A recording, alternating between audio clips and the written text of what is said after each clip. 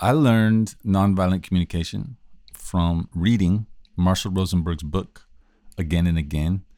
At the time, I had an hour-long commute, and so I would listen to his audiobook again and again. And I watched every video on YouTube I could find, probably for about 2-3 months. And I love it. There's nothing he ever said I disagreed with. Everything resonated. I love how he's all about it's important to be authentic, and we don't need to compromise, just go deeper and find a win-win. Love those things. And just how to not judge. Now, as I've gone down my own journey of NVC, I've made a few slight adjustments, and I want to talk about those. One is I don't like to use the word need. If I say I have a need for cleanliness, to me, that's just not how I speak. So if I say that, it doesn't feel natural. I would prefer to say I prefer. Instead of need, I have a preference, or it's important to me. Cleanliness is important to me, or I really value cleanliness, or I like a clean home. And now here's where I really differ. Sometimes I'll even say I don't like a dirty home, which is technically not correct. It's better to not frame it in the negative.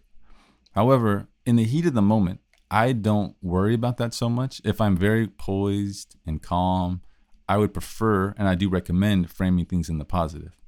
But that's not something to get super bent out of shape for, in my opinion, because what's really important are the fundamentals. Don't imply they're bad or wrong. Don't blame them for how you feel. Don't use a fake feeling, any of those things. Just get your point across, and if you have to state things in the negative because it sounds natural to you in that moment, I think that's okay. That's my opinion.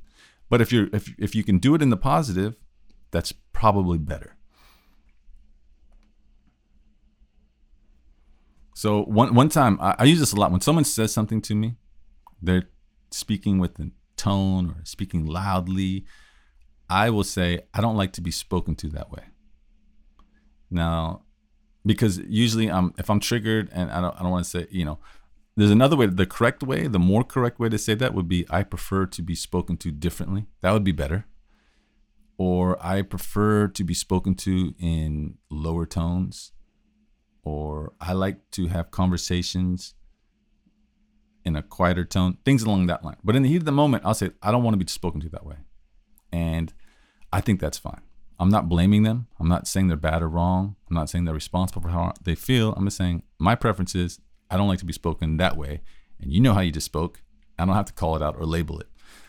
Like I said, you can do that or not do it. I wouldn't worry about it too much. Follow the fundamentals. That's what's important. Another example could be you're a boss and your employee shows up late and you're saying, hey, you're 10 minutes late. I don't like for my employees to be late. So that's framing things in a negative, which I'm pretty much okay with. But if you want it to be more correct, you could say it's important for my employees to arrive on time. That would be a better way to say it. But again, don't worry about being perfect. You can aim for perfection, but really focus on getting the fundamentals right. And over time, you can get better and better and better at your NVC and frame things in the positive all the time. Here's a couple more examples. Say someone's talking politics on the dinner table, and the negative way to say it was, I don't like to talk politics at the dinner table, right? You're not saying they're wrong or bad, and it's very clear what you're saying. So that's why I'm okay with it. But if you want to be precise and even better, you could say, I prefer to talk about other things than politics at the dinner table. Hey, that's even a little better. So it also works with emergency empathy. Technically, when you're doing emergency empathy, when you say, are you upset because, and when you're saying why they're upset, it's better to not have you involved in the reason. So are you upset because I didn't take out the trash?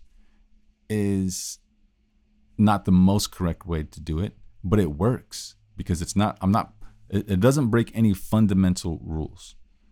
But the more correct way could be, are you upset because you would prefer the trash to have been taken out? The thing, to me, sounding natural is more important than framing things in the positive. So I want to just sound normal and natural and not sound like I'm searching for words and trying to be correct in the heat of the moment. But everybody has their own style. This is why it's an art. It's an art. It's not a direct 100% science. So you could say, are you upset because you wanted the trash taken out already? That would be a little better. Or instead of, are you upset because I didn't take out the trash?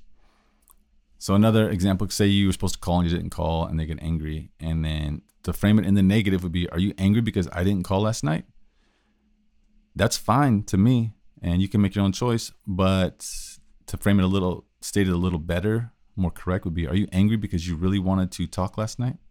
So these are slight adjustments. I just wanted to bring it up because I know that some people are sticklers out there and really want to follow every rule. And I agree with that. But to me, the most important thing to focus on is following the fundamentals and sounding natural, sounding real, just having it flow so that people are not immediately going, oh, they're doing that NVC thing.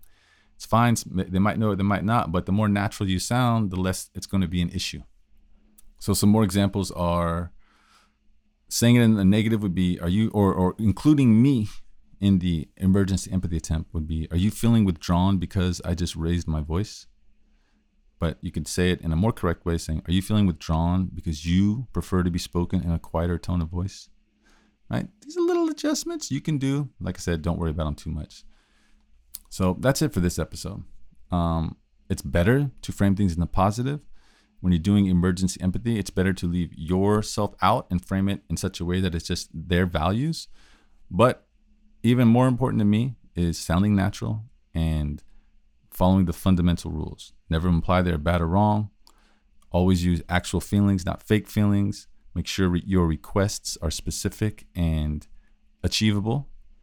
And switch to emergency empathy whenever things get super intense. So that's it for today. My online course is available, artofnvc.com, at artofnvc.teachable.com as well. My book is for sale. Amazon, everywhere they sell books, ebook, audio book, and paperback. And the practice group is going to be held through, you can sign up, you can get a link on my website, but it'll be held through Patreon. And if you'd like to do that, you can sign up, and there's different levels. It's great fun.